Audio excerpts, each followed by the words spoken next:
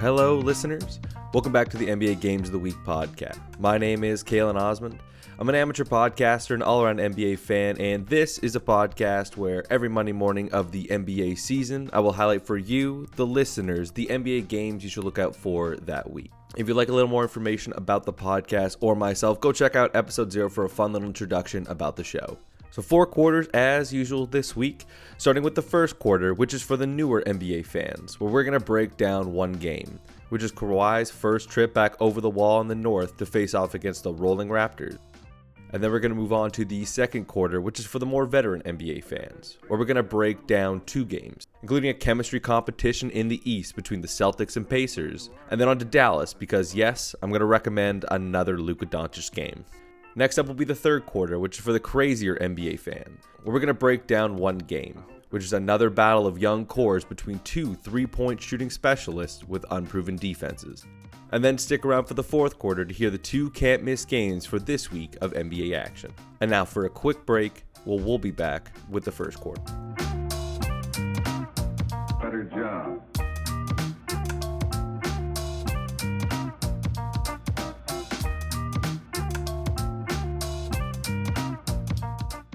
So welcome back to the first quarter, where I'm going to detail the games for the introductory NBA fan. These are going to be the more media and storyline focused games for those trying to get into the NBA. Starting off with game number 1, which is the Los Angeles Clippers at the Toronto Raptors, which happens on Wednesday, December 11th at 4 Pacific or 7 Eastern Standard Time. So why did I pick this game? So the big reason is because I've been ignoring the Raptors so far this season, as they kind of lack the star talent that would be intriguing specifically for quarter 1 games. But they've been very good this season and have been top 5 in power rankings in multiple different outlets. So I was trying to pick a game to kind of get them included in the NBA Games of the Week podcast. So what better one to choose to start off with than Kawhi's first game back in Toronto? So beyond that media intrigue, another big reason from a matchup perspective is that both teams are top 10 in offense, defense, and net rating. And actually for net rating, they're 4 and 5, with the Raptors being ahead.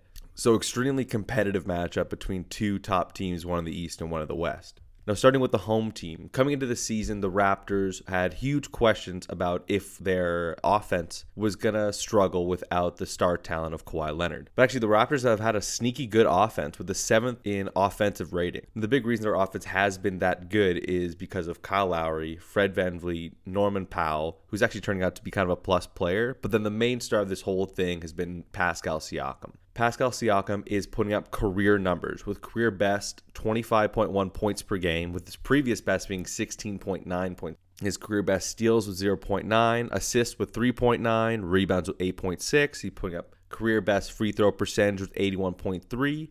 and actually getting up the most free throw attempts per game with 4.8. And it doesn't stop there. He's actually putting up his career best in 3-point attempts, field goal attempts, usage with 29.0, and his best plus minus ever with 12.3.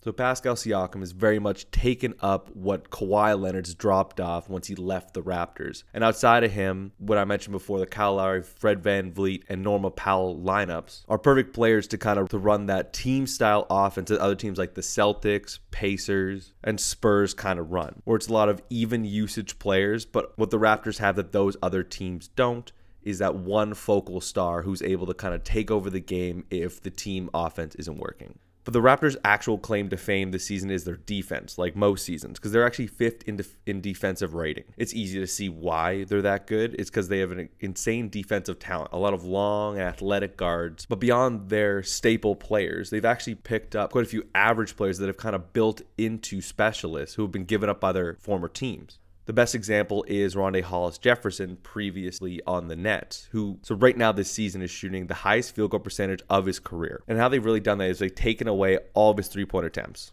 and have severely cut his minutes. But that has transformed him into a huge plus player with plus 12.4, one of the highest on the team. Whereas previous career plus minus was plus 0.4. So he's kind of like the highlight for what the Raptors have done throughout the recent franchise success in creating homegrown stars. Now, on the other end of this matchup, a team that has done almost no home growing of their own stars is the Clippers. First off, with their fundamentals, they're 16-7, and they currently sit 4th in the Western Conference behind the Nuggets, Mavericks, and Lakers, and have dropped to 10th in offense but have stayed strong on the defensive end, being 7th in defense, and have actually just, at the time of recording, dropped out of the top 5 net rating and have now become 6th in net rating behind the Raptors, Celtics, Lakers, Mavericks, and Milwaukee Bucks. So not a bad group of competition to drop behind. Now, I've picked a lot of games with the Clippers throughout this season, so there's nothing really else to say about the team,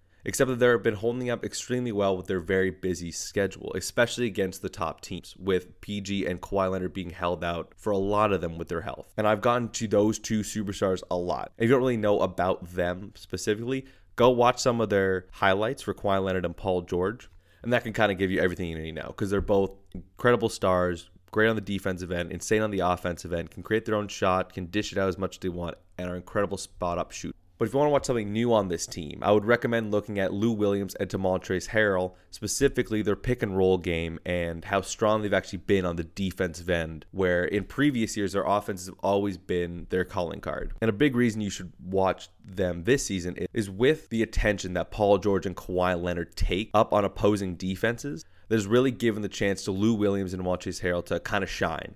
And if you look at Lou Williams specifically, he's posting almost the highest minutes of his career with 36.1, but still coming off the bench. And with that, he is posting some of his highest points per game totals with 21.1 and his highest rebounds per game, which is pretty interesting. Now we're going to go into kind of the matchup specifics about this game, where the really cool dynamic between the Clippers and the Raptors is the Raptors have, for some reason, are seen as a very small market. So what they've done, they built their team through homegrown young talent. So if you think of Kyle Lowry became an all-star on the team, Fred VanVleet went undrafted and grew up in their G League system. Same with Pascal Siakam. He can go undrafted but grew up in the G League system. Players like Ronnie Hollis Jefferson I talked about before, Norman Powell, so on and so forth, were against that as the Clippers, who have just built up their talent through trades and being a big market in LA. Where they're basically their top 4 players are Kawhi Leonard, Paul George, Montrezl Harrell, and Lou Williams, and none of them they've got drafted by the Clippers. The second big thing in this matchup is defense is going to be a huge factor. The Raptors have a better defense overall, but you can never count out the powerhouse of the duo of Kawhi Leonard and Paul George can do on a night-to-night basis. And what I talked about before in how much star talent the Clippers have compared to the Raptors is we can really point to exactly what the Clippers are doing well and why they are so good just on names alone. But if you look at the Raptors, the names on the sheet do not jump out to you. It's really, you got to dive into the stats and really go into the eye test to figure that out. So that's another big part in this game. And the last thing is that the two teams have played early on in the season. It was a very competitive matchup, but the Clippers didn't have Paul George. So as with most of the Clippers' early season games, this one is completely brand new. So again, this game is going down on Wednesday, December 11th at 4 p.m. Pacific or 7 p.m. Eastern in Toronto, Ontario, Canada. And it's one of those that you do not want to miss, especially if you're trying to get into the NBA. Now for a quick break, we're going to be back with the second quarter.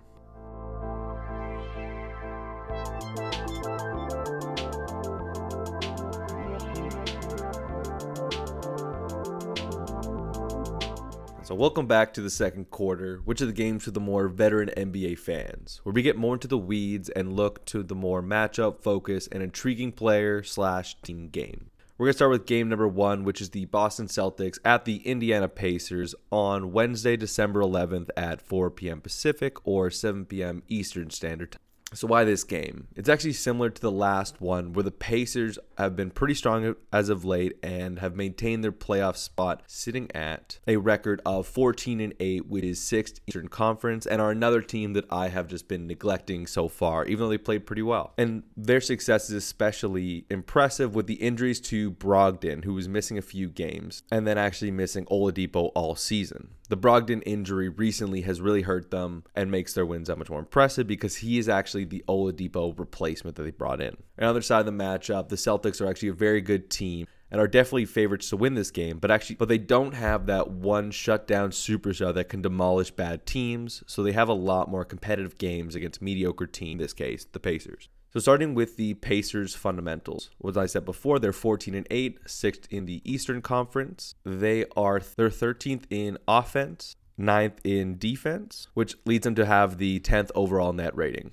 Now the most consistent star for the Pacers this season is Malcolm Brogdon. The new addition is posting a career high in points with 18.9 per game, which is great for a player in his first season as the primary option, where before he was playing on the Milwaukee Bucks, acting as the second or third star for Giannis and Chris Middleton. Now, Brogdon's career points per game is mostly propped up but from a career high in 3-point attempts and 2-point attempts and free throw attempts. And despite these career highs, he's actually only posting a career best percentage in free throws, but it's extremely hard to shoot more shots and get more consistent. Only a few players in NBA history have really ever done that. Now, beyond the great guard play on the Pacers, the next star we're going to talk about is Domantas Sabonis. Now, this offseason, the forward got an extension to stay on the Pacers, and what's weird about it is a lot of analysis heading into this season said that the Pacers should actually trade Sabonis instead of extending him because they already have a center/power forward in Miles Turner. Turns out that would have been a complete wrong decision because he is killing him this season and outperforming him in every traditional stat. Beyond being second on the team in points, just behind Brogdon with 18.4, he's leading the team in rebounds with 13, so posting almost a 20-10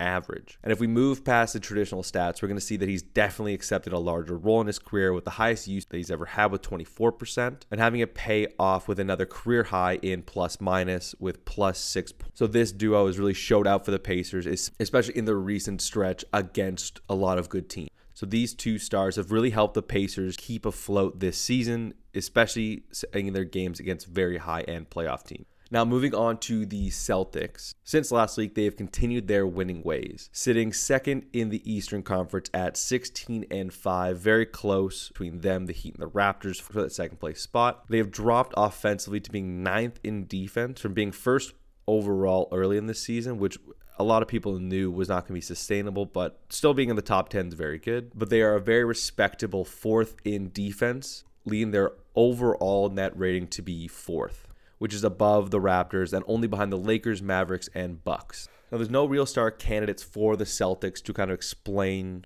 why they've played so well, so they just play really solid basketball, with the offense being shared very well between Kemba Walker, Jason Tatum, and Jaylen Brown, their main guards, posting usage rates of 28.2, 27.8, and 23.5 respectively. What's really weird about the split there is Jason Tatum, who's actually thought of as being a very solid offensive player, actually has a negative OBPM, which is offensive box plus minus. What that means is it's basically what each player contributes on the offensive end per 100 possession.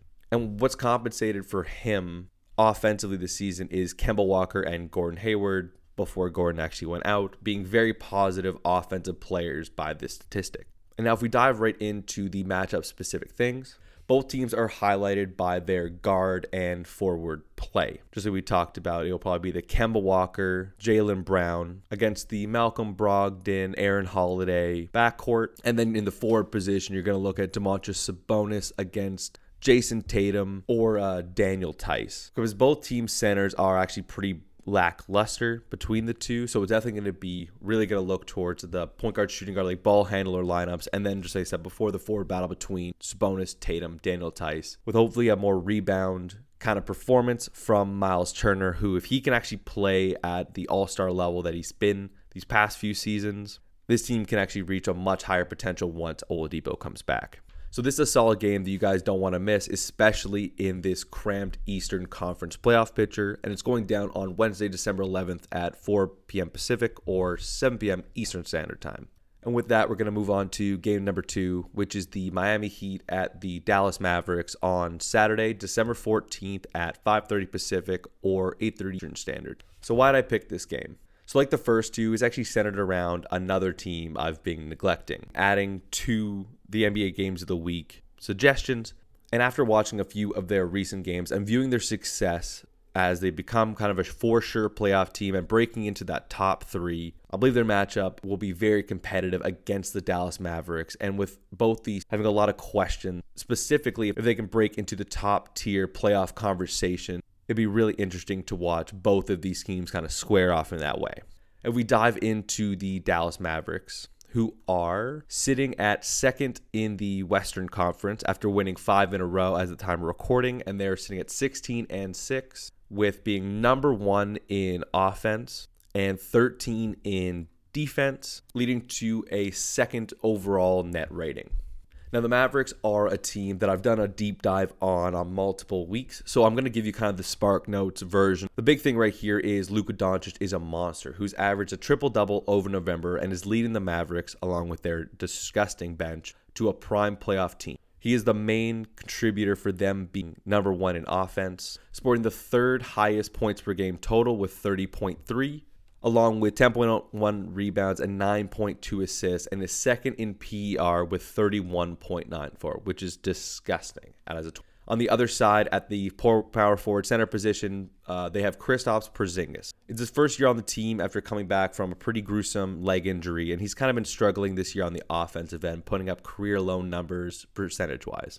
But teams still do respect his shot, so he impacts the game just in the attention he draws, which is invaluable to this team, especially for how much driving and points in the paint that the Mavericks rely on. Now, beyond that, he's actually taken over the role of being everywhere off the ball. So he has such a major impact on the game beyond just being the spot-up 7'2" shooter that he is. And how we kind of can talk about this, he's putting up career-high numbers in rebounding with 9.4, assists with 1.5, and blocks with 2.2. So he's become a monster in the paint, making sure the other team does not get offensive rebounds. And when they do finally get a shot in the paint, he's blocking 2.2 of those a game.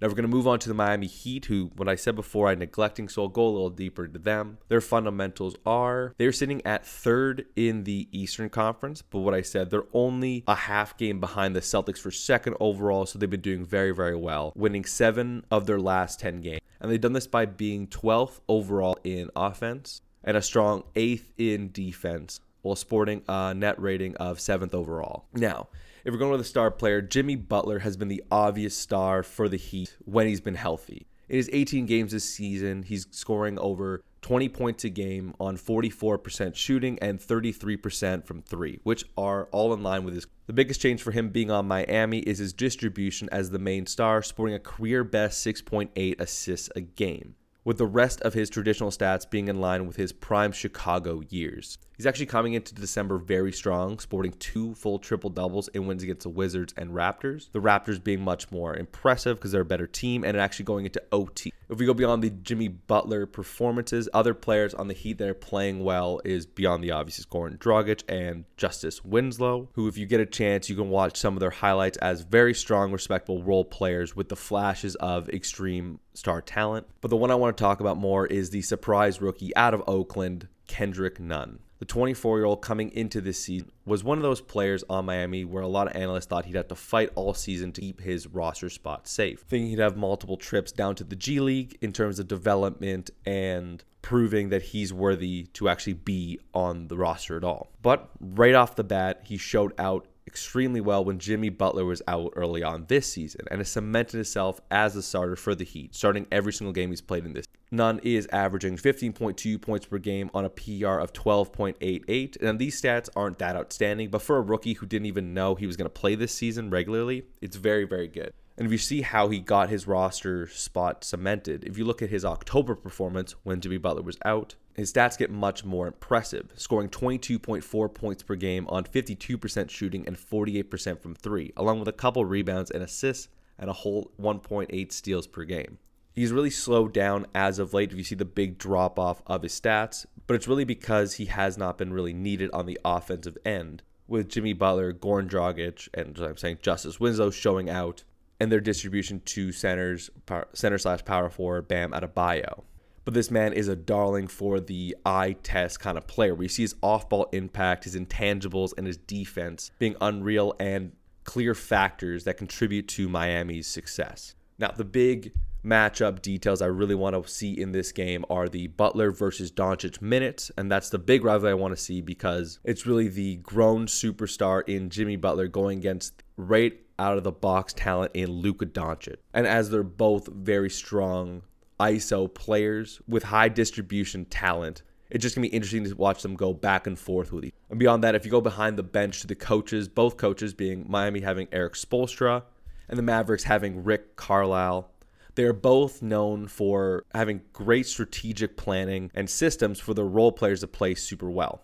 And you're going to see that both teams have really benefited from having strong benches this season. So it's going to be interesting to see the competitive advantage of both teams basically negating each other's. So it could come down to who's coaching the best game having the best out-of-bounds plays, end-of-game lineups, and smart defensive scheme could definitely decide this game. Now, once again, if you want to see these top-end playoff teams going head-to-head, it's going to go down on Saturday, December 14th at 5:30 Pacific or 8:30 Eastern Standard Time down in Dallas, Texas.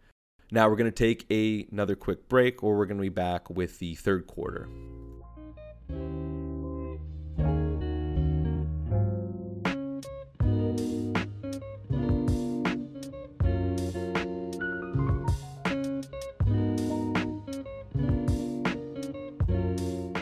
Welcome back to the third quarter, listeners, which are the games for the crazier NBA fans who are more interested in the granular details of the NBA and would suffer through some bad garbage time just to see that two-way contract at the end of the bench get some minutes. We're starting off with the first game of this quarter, which is the Minnesota Timberwolves at the Phoenix Suns on Monday, December 9th at 6 p.m. Pacific or 9 p.m. Eastern Standard Time. Now, why I chose this game, it's actually pretty similar logic to the reason I chose last week's game, which was the Wolves playing the Mavericks, and that one worked out pretty well. So I'm going to use the same motivation to pick these two teams, which is two up-and-coming teams with intriguing talents and unproven rosters squaring off to make it into the playoffs for the first time in a long time.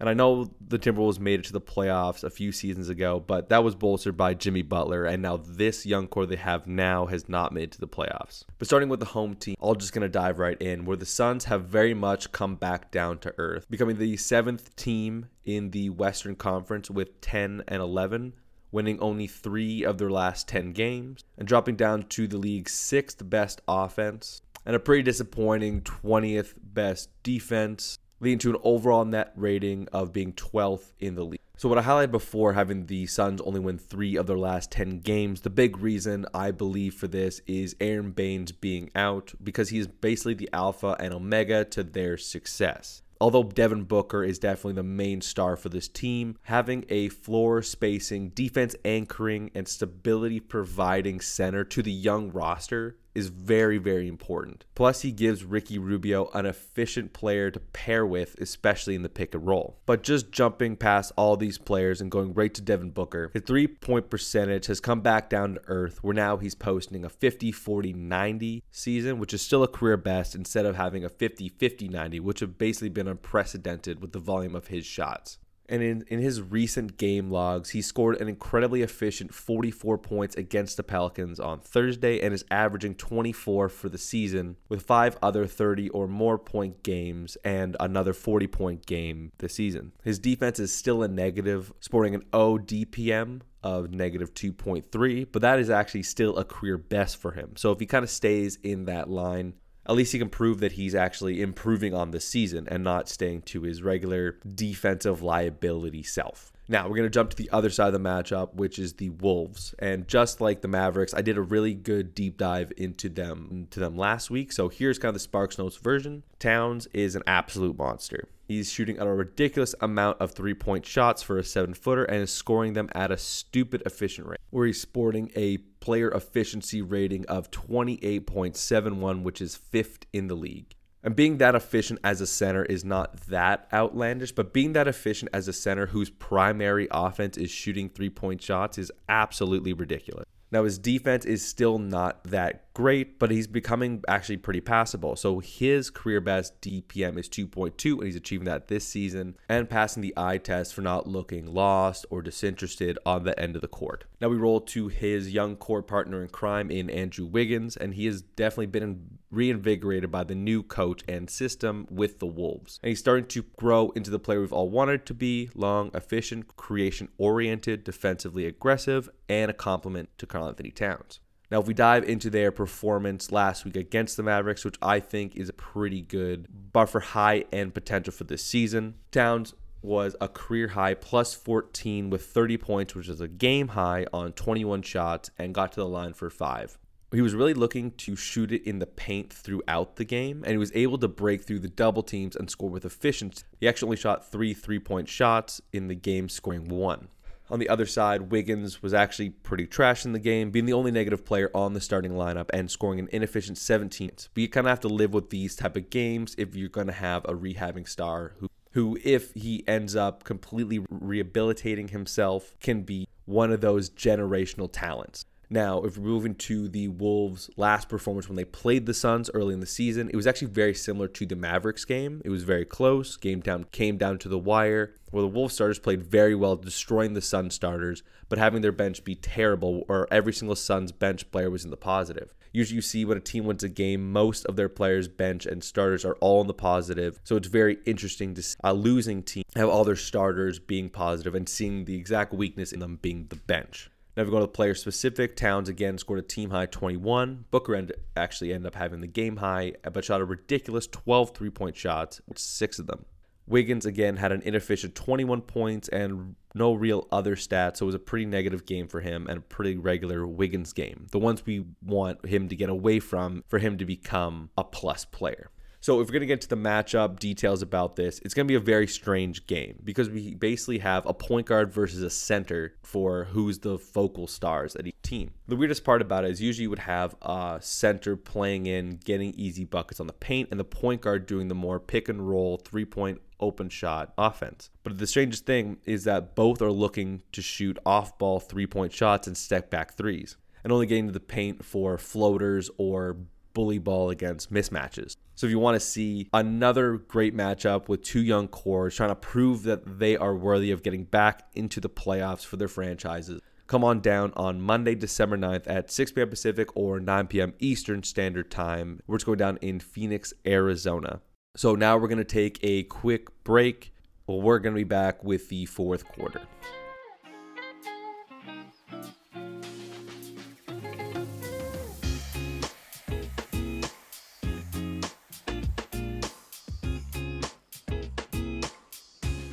Welcome back, listeners, to the fourth quarter, where we're going to detail the 2 can't-miss games for this week of NBA action. Thanks for sticking with me throughout this episode, and I hope these 2 games will make it worth it. We're going to start with the Wolves playing at the Suns on Monday, December 9th at 6 p.m. Pacific or 9 p.m. Eastern Standard Time. Now, we just talked about this game in the last quarter, so if you want a full recap, go there. But just to give you kind of the summary, these are 2 young cores trying to prove themselves in being low-end playoff teams. And every time teams like this go against each other, it's very impactful in terms of playoff picture, even though we're only a quarter through the season. But now, beyond the playoff implications, it's just really fun to watch these 2 teams go at it, specifically with the high-end young talent that they both have. Having Devin Booker being an extremely efficient guard coming into a season where he's almost changed his view as a plus offensive player and not just one of those empty stats guys. Where on the other side, you have Karl-Anthony Towns taking another step forward, being a credible defensive player and just exploding on the offensive side, completely diversifying his game from being the most unstoppable post player to now being one of the most unstoppable 3-point shooters we've ever seen at the center position. So once again, that game goes down on Monday, December 9th at 6 p.m. Pacific or 9 p.m. Eastern Standard Time. And this will lead us into our second game, which you probably all guessed is going to be the Los Angeles Clippers at the Toronto Raptors on Wednesday, December 11th at 4 p.m. Pacific or 7 p.m. Eastern Standard Time. Now, this game is intriguing on so many fronts, the big one being the media-focused part of Kawhi Leonard's first trip back to the Raptors. We just came off winning the first championship in that franchise's history, basically putting an entire country on his back and completing one of the greatest stories the NBA has ever seen. But if we move past just the media-focused part of this, we can go to the matchup perspective, where the Raptors have been a very competitive team without having that high-end star talent. The Raptors have done this year after year, but this one is one of the first where they didn't have that go-to star either in DeMar DeRozan or last year Kawhi Leonard, where they've done it again with a homegrown talent in Pascal Siakam, where if you want to hear a more detailed breakdown of him, go back to quarter number 1. And I'd love to see how he's going to face off against Kawhi Leonard and if he can actually get the better of him and if the emotions of the crowd will be able to empower this Raptors offense, which is extremely fluid and decentralized, to kind of hammer home that they are a competitive team and to maybe even show Kawhi what he's missing in leaving this franchise. So again, this game is going down on Wednesday, December 11th at 4 p.m. Pacific or 7 p.m. Eastern Standard Time, and it's one you do not want to miss. So that's it for this week, listeners. I'm going to catch you next week to recap what happened in the previous week of NBA action, and then to preview the next 7 days of the 2019-20 season. This has been week 8 of NBA Games of the Week. You can find the podcast on iTunes, Google Play, or SoundCloud, or anywhere you get your podcast at the same name, NBA Games of the Week. You can also follow the podcast on Twitter at NBAGOTW to stay up to date with the podcast and never miss an episode. And don't worry if you forget, links to all these places will be in the description of this episode. So thanks again for listening, and I'll see you all next Monday.